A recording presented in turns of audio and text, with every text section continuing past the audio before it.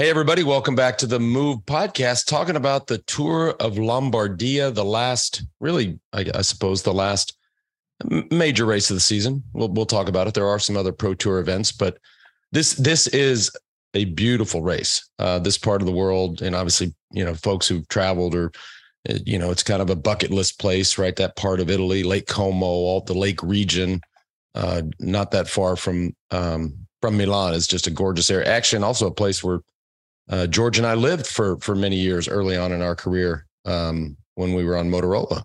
So pretty epic riding, which if you were able to catch the race, you would have seen it. Today I'm joined by, as I mentioned, George right over there. George, how you doing?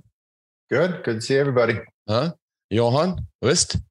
Alles goed. Alles in order. Yeah. And JB, all good? JB, did you go down to the...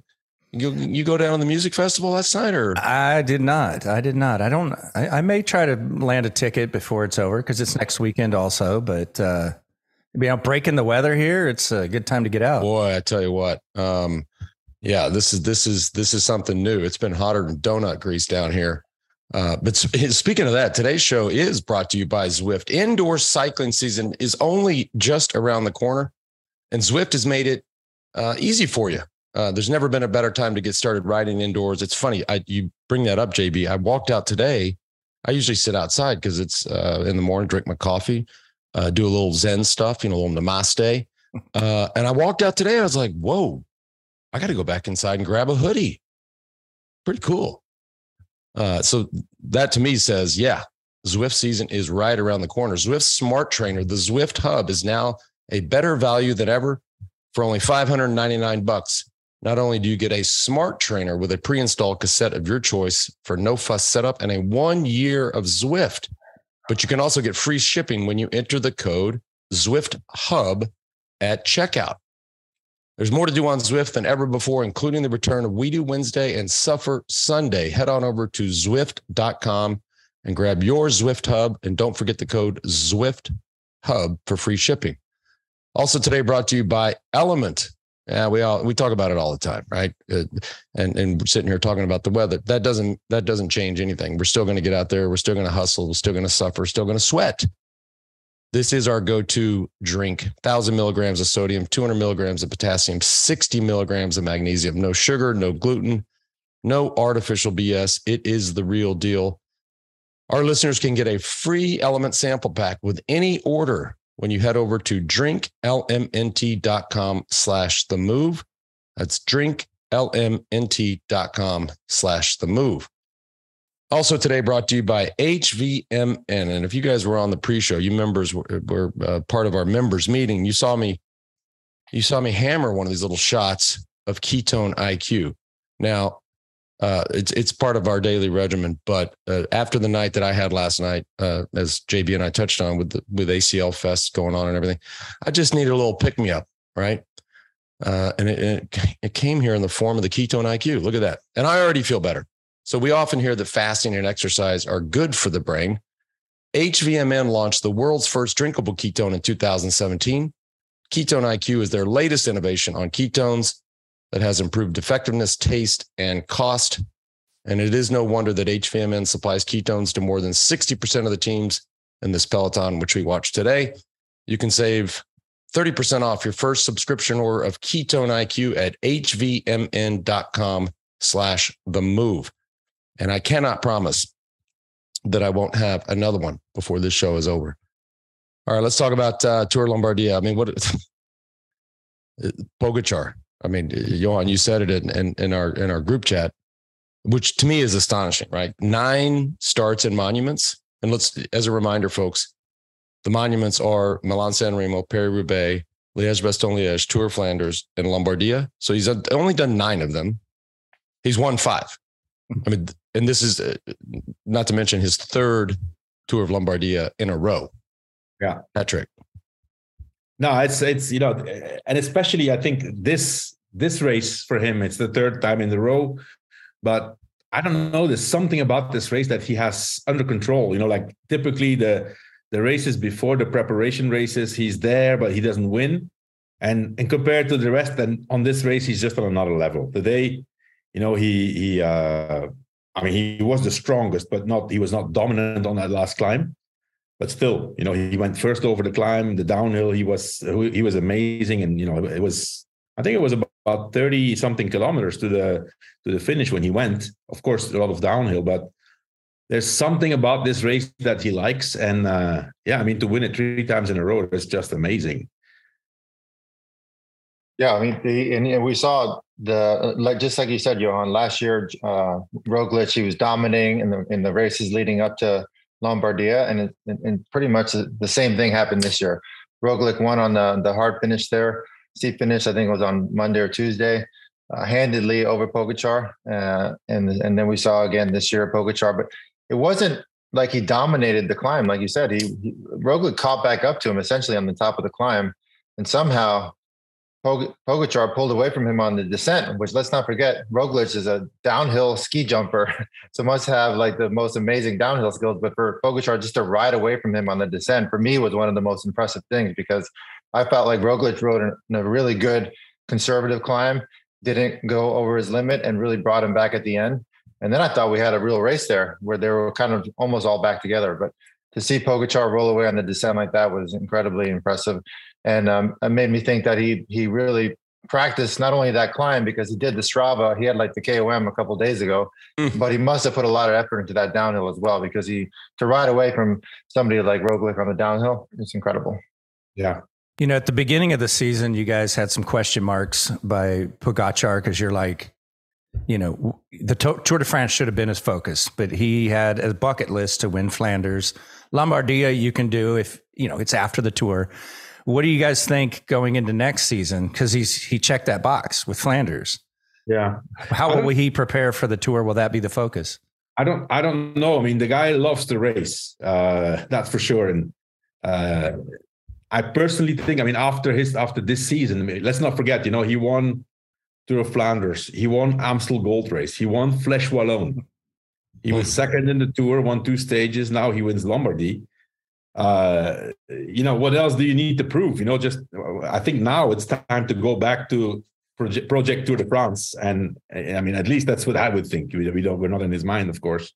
Neither are we. Johan, like you said, he won those races, but you didn't mention the races that nobody cares about. Ruta del Sol, like from the beginning of the year, where he was riding away, dominating. And to me, looking back, it's like, well, you know what? Nobody really cares about these races. So perhaps you should really focus on these races and the Tour de France and not worry about these other build-up races as much as he does. Like we always say, the guy who loves to win. When he shows up to a race, he wants to win. Johan and I ran into Giannetti at the start of Tour of Flanders. Like, I can't control this guy. He wants to win every single race. So hopefully, next year they go into the season with a different approach.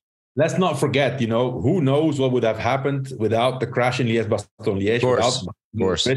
And having that really delay in his preparation. We don't know. So, hey, I think at this moment, even if he didn't win the Tour, for me, he remains the best rider in the world. Johan, if it would be and maybe somebody has asked this question, and if not, they should. But just ask him directly. Would you trade a year where you won Tour of Flanders and Tour of Lombardia, for example, and many other things? But just let's take 2 monuments. Would you trade those for a win in the Tour? Now, I know what my answer would be. I'm curious, because it's like he approaches these things. I mean, not phoning it in, obviously, and you can tell he's genuinely passionate and excited about it and excited to win. I just wonder if he'd trade them. I don't. My answer would be, of course you'd trade them, but I'm not sure that he would. I don't think so. I personally it's crazy. Think that these guys, they have a different mentality. Let's okay, of course it's difficult to, Vingegaard has focused on the tours. He didn't do a single one-day race, I think. Maybe one. He won the Tour and he was second. Was he second? Yeah, he was second in the Vuelta. Put that next to Pogačar season, right? And let us judge, or let us, say, okay, who was the best rider? Who had the best season? I think it's close. I mean, Vingegaard did win the Tour, but on the other hand, if you look at Pogačar season, I'm curious to see who's going to win what's it called, the Velo d'Or. It's like, right, biggest I'm gonna say Pogačar, because he's been there from he was already there in Milan San Remo, as one of the 3-4 best riders, and he's here in Tour of Lombardy, and in between he won a lot of things, and whatever he didn't win he crashed in Liège, and then he still was second in the Tour after that wrist injury. So, does the UCI points answer that question? Who got more points this season? He's in first, right? So, I don't know. I haven't checked, but I'm pretty sure he's in first. Let me check how you guys keep going. Yeah.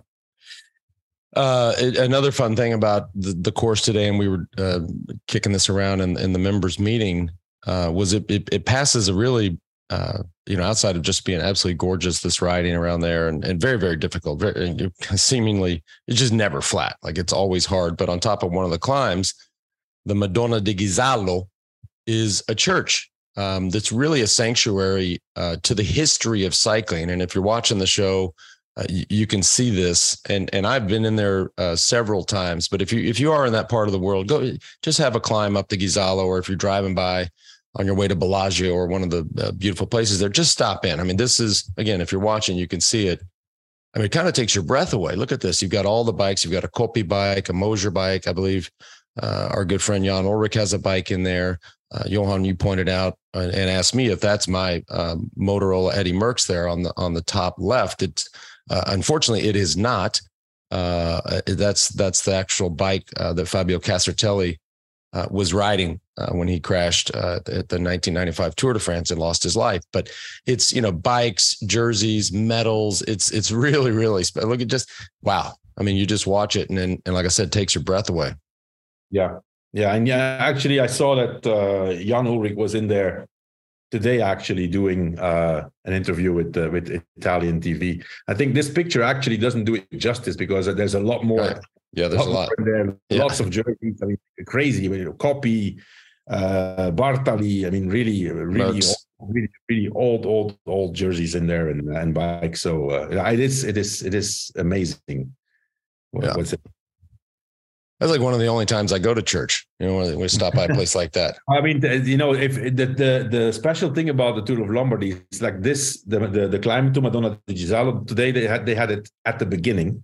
So, they change the course every year. They either go from Bergamo to Como or from Como to Bergamo.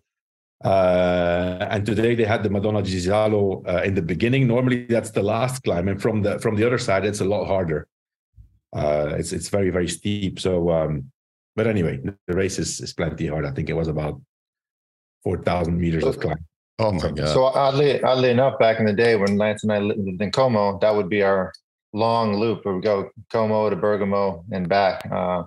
So that used to be our training ground, and it's really stunning, world-class cycling and very, very difficult. So Lombardia, that's why we call it a monument, because it's one of the hardest one-day races in the world. Lots of climbing, very technical, fast descents, and it takes a real complete rider like we saw today when Lombardia.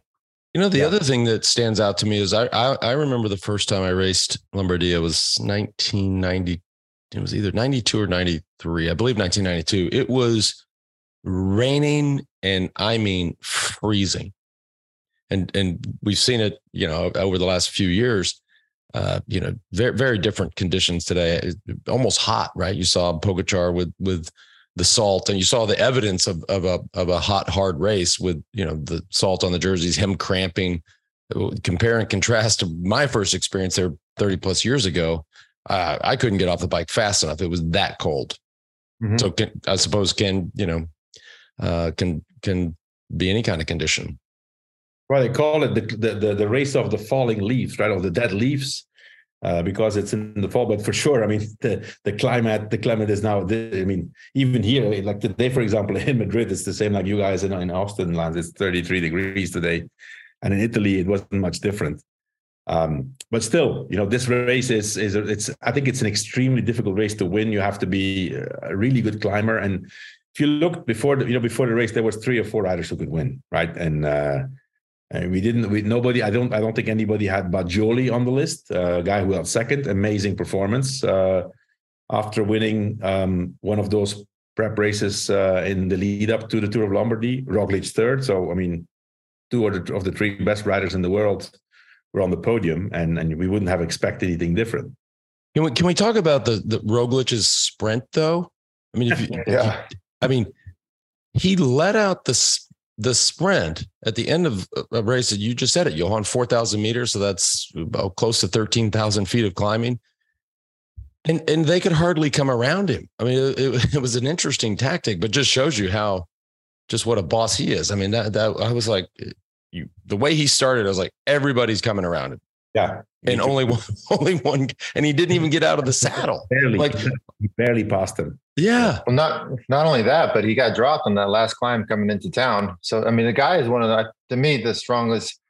He's got the strongest mental skills out of anybody in the bunch. A guy like that who's won so many Grand Tours and has done pretty much everything you can do in cycling, gets dropped, knows he's got no chance to win, but still fights back, claws his way back, and leads out the sprint and ends up getting third in the podium. The guy never quits. I mean, I'm a huge fan of Roglič.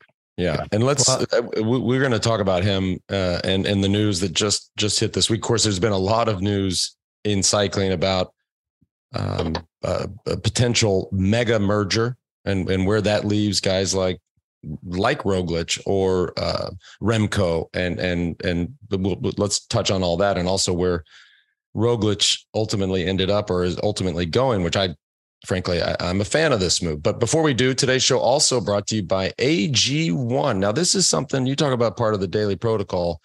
AG1 is one of these things you just can't miss. I think for everybody here on the team, it's really about taking control of your health.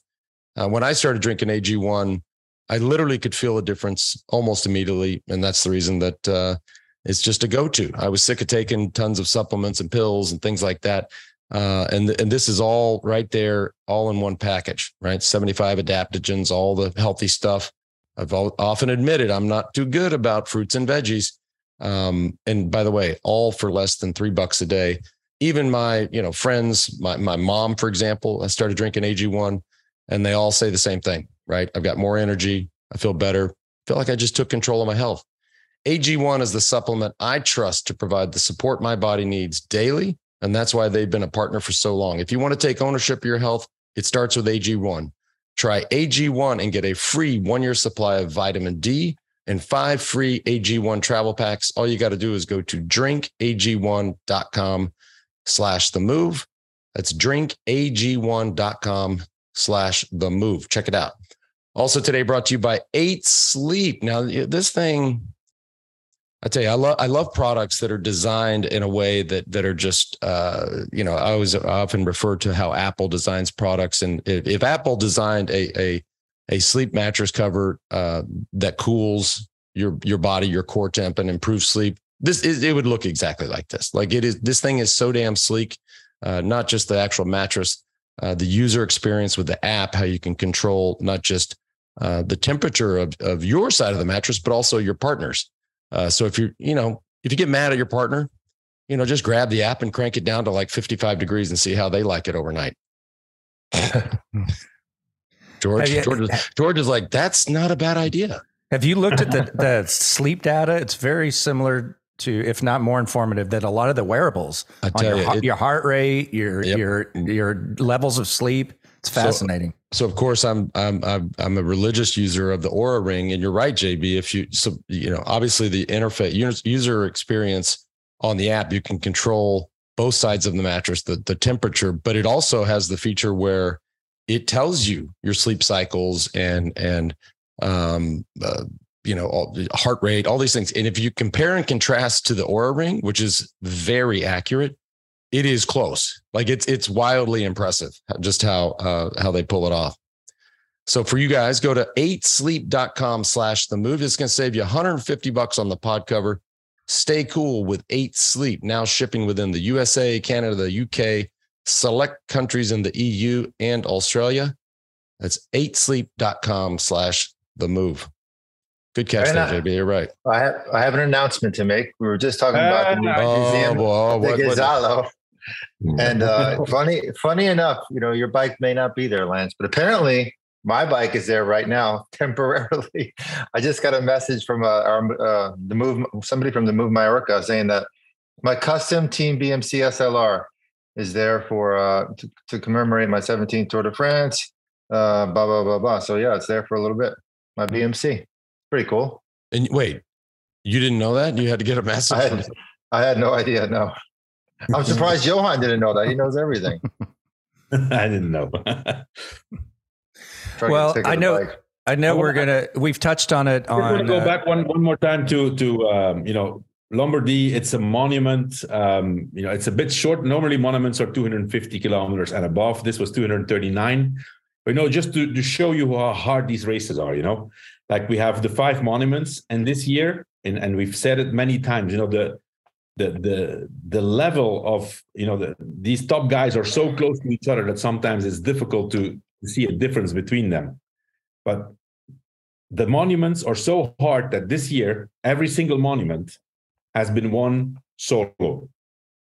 Milan-San Remo, we had Van der Poel going by himself. Tour of Flanders, Pogačar destroyed everybody, won like dominantly. Paris-Roubaix, again, Van der Poel solo. Liège-Bastogne-Liège, Remco solo, and now again, Pogačar solo. So, compared to other races, this is, monuments are just, that's just a league on its own. It's a special, really special race. We say it seemingly every week. This sport is just changing. It's evolving. We're seeing things that we've just never seen before, just like that. Well, I know we're going to touch on some other things. Johan and Spencer have done a great job doing some Move Plus updates with a lot of things happening with this supposed merger. But let's go back to Roglič. You guys were talking about him sprinting. He has a little bit of a different kind of motivation right now. He just announced he's moving over to Bora, which is going to make for a pretty dynamic Tour de France, right? Just would love your thoughts on that. That was just announced a day or two ago. I like it. And we talked a lot about Bora during the tour, and look, the guy I forget his name, the guy who owns Bora, he's aggressive. He wants to be present, right? We often talk about the super teams, right? So you've got obviously Jumbo and Ineos and UAE and even Quick Step, but this guy wants a seat at the table, straight up. And the team always races hard. I like the move. I'm oftentimes curious and skeptical of what happens to guys when they leave these super teams, and just how the infrastructure, the training, really like the Six Sigma approach to every aspect of the sport. You worry or you wonder what will happen, but I feel like Roglič is a pro. He's old enough to know how to handle himself, and so I love the move. Well, I think historically we've seen, Ineos came out with the marginal gains. They dominated for many years. Then they started losing some of their top riders that went to the other teams. And then what do these top riders do? They bring all the stuff that they learned from these older teams to their new teams, and they implement it. So we'll start seeing a lot of this new information. Like, for instance, Bora already hired the coach that Wout van Aert and Roglič had. So they're bringing him over. And I actually found it fascinating that Bora is taking such a long-term approach to cycling, where they said they took the funds from money that they've saved up over the years from their budget to hire Roglič, which is, let's be honest, several $1 million. So most teams, we all know in the World Tour, they're just scraping by year to year. They don't have any money to spare, but these guys are not only winning races like the Giro d'Italia with Jai Hindley getting the yellow jersey this year in the Tour de France, but they're always long-term planning. And I like the approach. I think it's making the Tour de France even more exciting next year with splitting all these guys up. I think it's going to be a fun year for us to talk about cycling. Mm-hmm. Yeah, I agree. I think I didn't see it coming. Actually, I was rather expecting, once they start to say Roglič is allowed to go, I would say Ineos, Right. And so I'm a bit surprised that they lost out on that. They must have lost out on the bid. Apparently, I've read numbers of 6 million euros per year for Roglič. It's a huge contract. Wow. So good on him. It's probably going to be his last big contract, because it's 3-year deal, I've read somewhere. Wow. But yeah, I mean, I think it's interesting. This move is interesting from Roglič. I think he's ultimately the big winner of this whole story of the merger, takeover, whatever. And at the end of the day, there's been so much going on in the last 2 weeks. I mean, we started to talk about on day one when we were at the dinner in Mallorca. The news came out, and then we've been talking about it since. And now yesterday, finally, the situation is that there's nothing going on. Jumbo-Visma stays the same. Jumbo is probably going to go away, although they still have a contract for next year. So let's see what happens there. And now finally, Soudal Quickstep remains in the same position as they were. So a lot of confusion has happened. But to me, the interesting thing, I don't know what you guys think, is that there's been a lot of things going on behind the scenes, and in my opinion, this has been also a big war in the bicycle industry. I personally think Specialized was really, really heavily involved in this. They saw an opportunity to move to Jumbo-Visma. Finally, didn't happen, but at the same time, I think they were also instrumental in having Roglič going to Bora because they're a sponsor there. And finally, the big holding company, the mother company of where Cervelo is, it's a company called PON in Holland. Apparently, they now have come up with extra funds to maintain, the level of the budget of Visma. I don't know what it's going to be called now. Visma, I don't know. Well, isn't there talk of Amazon coming in? Yeah, but then I've also read that was not really that finally didn't work out. I've heard, so we don't know. But what for sure is that the entities of the teams remain the same, and so yeah, I mean, it was interesting to see everything that happened, and I think for example, Ineos have been waiting because they have been holding off on signing riders. They knew what was going on. In my opinion, they were even part of the discussions at some point. And now finally, I think that's one of the big questions. What's going to happen there at Ineos, because they lost riders. For example, one of the, Roglič goes to Bora, but for example, Dani Martinez also goes to Bora. So they're strengthening their team there. And then at the same time, in Ineos, I can't see anything happening. There's no new signings, or at least nothing really spectacular. Are you saying were they waiting in the wings to scoop up the talent? Yeah. Okay. Yeah, they were waiting to see which riders would be free if it would happen that Jumbo or Visma would absorb some of those riders of Soudal Quickstep, and there's been more of those teams that were waiting there, but finally it's not happening. So it gave for a lot of stories and a lot of speculations. Biggest loser in all this, I think, is Remco. If you read between the lines, he was dying for this to happen so that he could leave. And now he's, and I think the whole situation is just fishy. These poor, and you saw some of the quotes and comments from the guys that are on Quickstep said, look, nobody's told us anything. We don't know where we're going to end up. We don't know if there's going to be a place for us. And we're talking about professional cycling, one of the biggest sports in the world. Like this is, it felt Bush League to me. And now after it was so public, then these guys are like, well, great. That I guess. I think it's telling and actually sad for cycling that a team like Jumbo-Visma, the best team in the world, has to really consider a merger like this. You would think, okay, the sponsors are lining up, it's not the case, and that's really telling. But yeah, I mean, we'll see. Normally Remco should stay put, but who knows? I don't know exactly what happened there to that structure of Soudal Quickstep, what happened there, and maybe he'll still try to leave. I don't know. Wow. Yeah, I don't think we've heard the end of the story. I agree with that. I mean, I find it hard to believe that it just ends like this. Like everybody, okay, you go right, you go left. We're cool now, right? I don't know. I'm with you, George. Yeah. The other thing that has happened since Lance and George have been on is Cavendish announcing that he's going to throw one more year at it, which is great for the move. George probably had some knowledge of that before he announced it, but what are your thoughts? Yeah, I spent some time with him in Nice when I was there for the Ironman, and he took a lot of time to reflect on what happened this year, and just decided he didn't want to go out like that. He just had such an amazing career, and no matter how successful you are in sports, you never want to go out on the ground with an injury.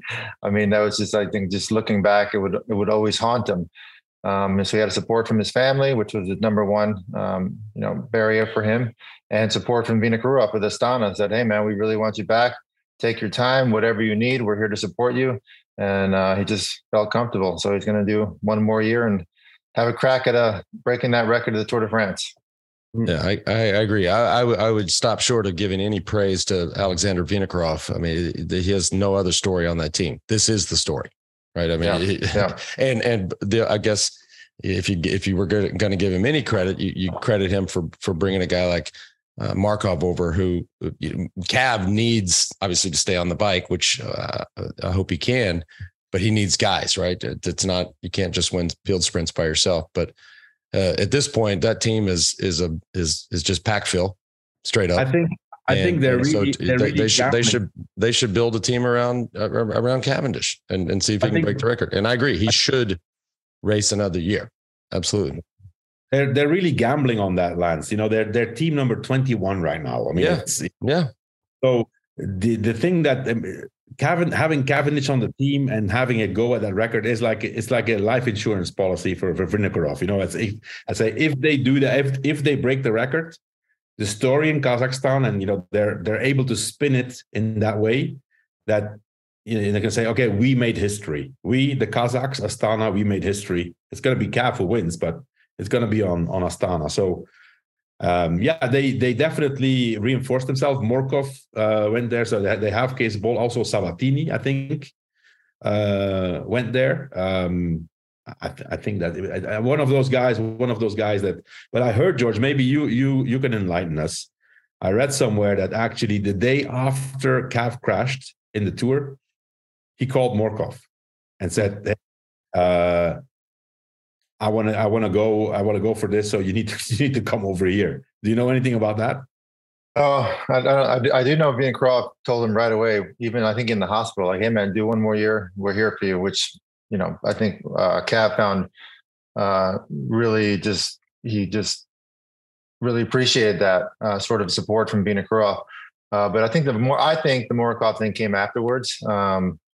Once he started thinking about his comeback and what it would look like and what he needed to be successful, that kind of sort of came into play. Okay. Well, we'll see. I think it's an interesting story, and it would be amazing, but still, it's not going to be easy. It's winning the stage of the Tour is never easy. What a story it would be. I mean, and by the way, for folks, if you haven't seen his Cavs documentary on Netflix, it's very special. It's worth 90 minutes of your time to check it out. And I believe that there's a part 2 in the works, which of course everything we just talked about makes it even more interesting. But it's an amazing piece. And the other thing that really stood out for me, if we're talking about the Cav documentary, was when you watch cycling, you see all these guys on the motos, right, for network coverage, and you see them in the race on the motos commentating. When you see Bradley Wiggins, I mean, there's never been a moto commentator as great as Bradley Wiggins. I agree. I mean, that scene where he is talking about Cav and obviously has a deep personal relationship, but so that comes through. But everybody else that does that for a living should quit. And Sir Bradley Wiggins doesn't even do it anymore. He is so good. Like, it was that was my favorite part of the documentary. All right. Couple other things. I do have some messages I want to share, because for those of you who do not know, in Mallorca, you guys sat down with Jan Ulrich. It's an incredible show. Go listen to it. You'll probably want to listen several times. But here are a few comments that I wanted to share that were on YouTube.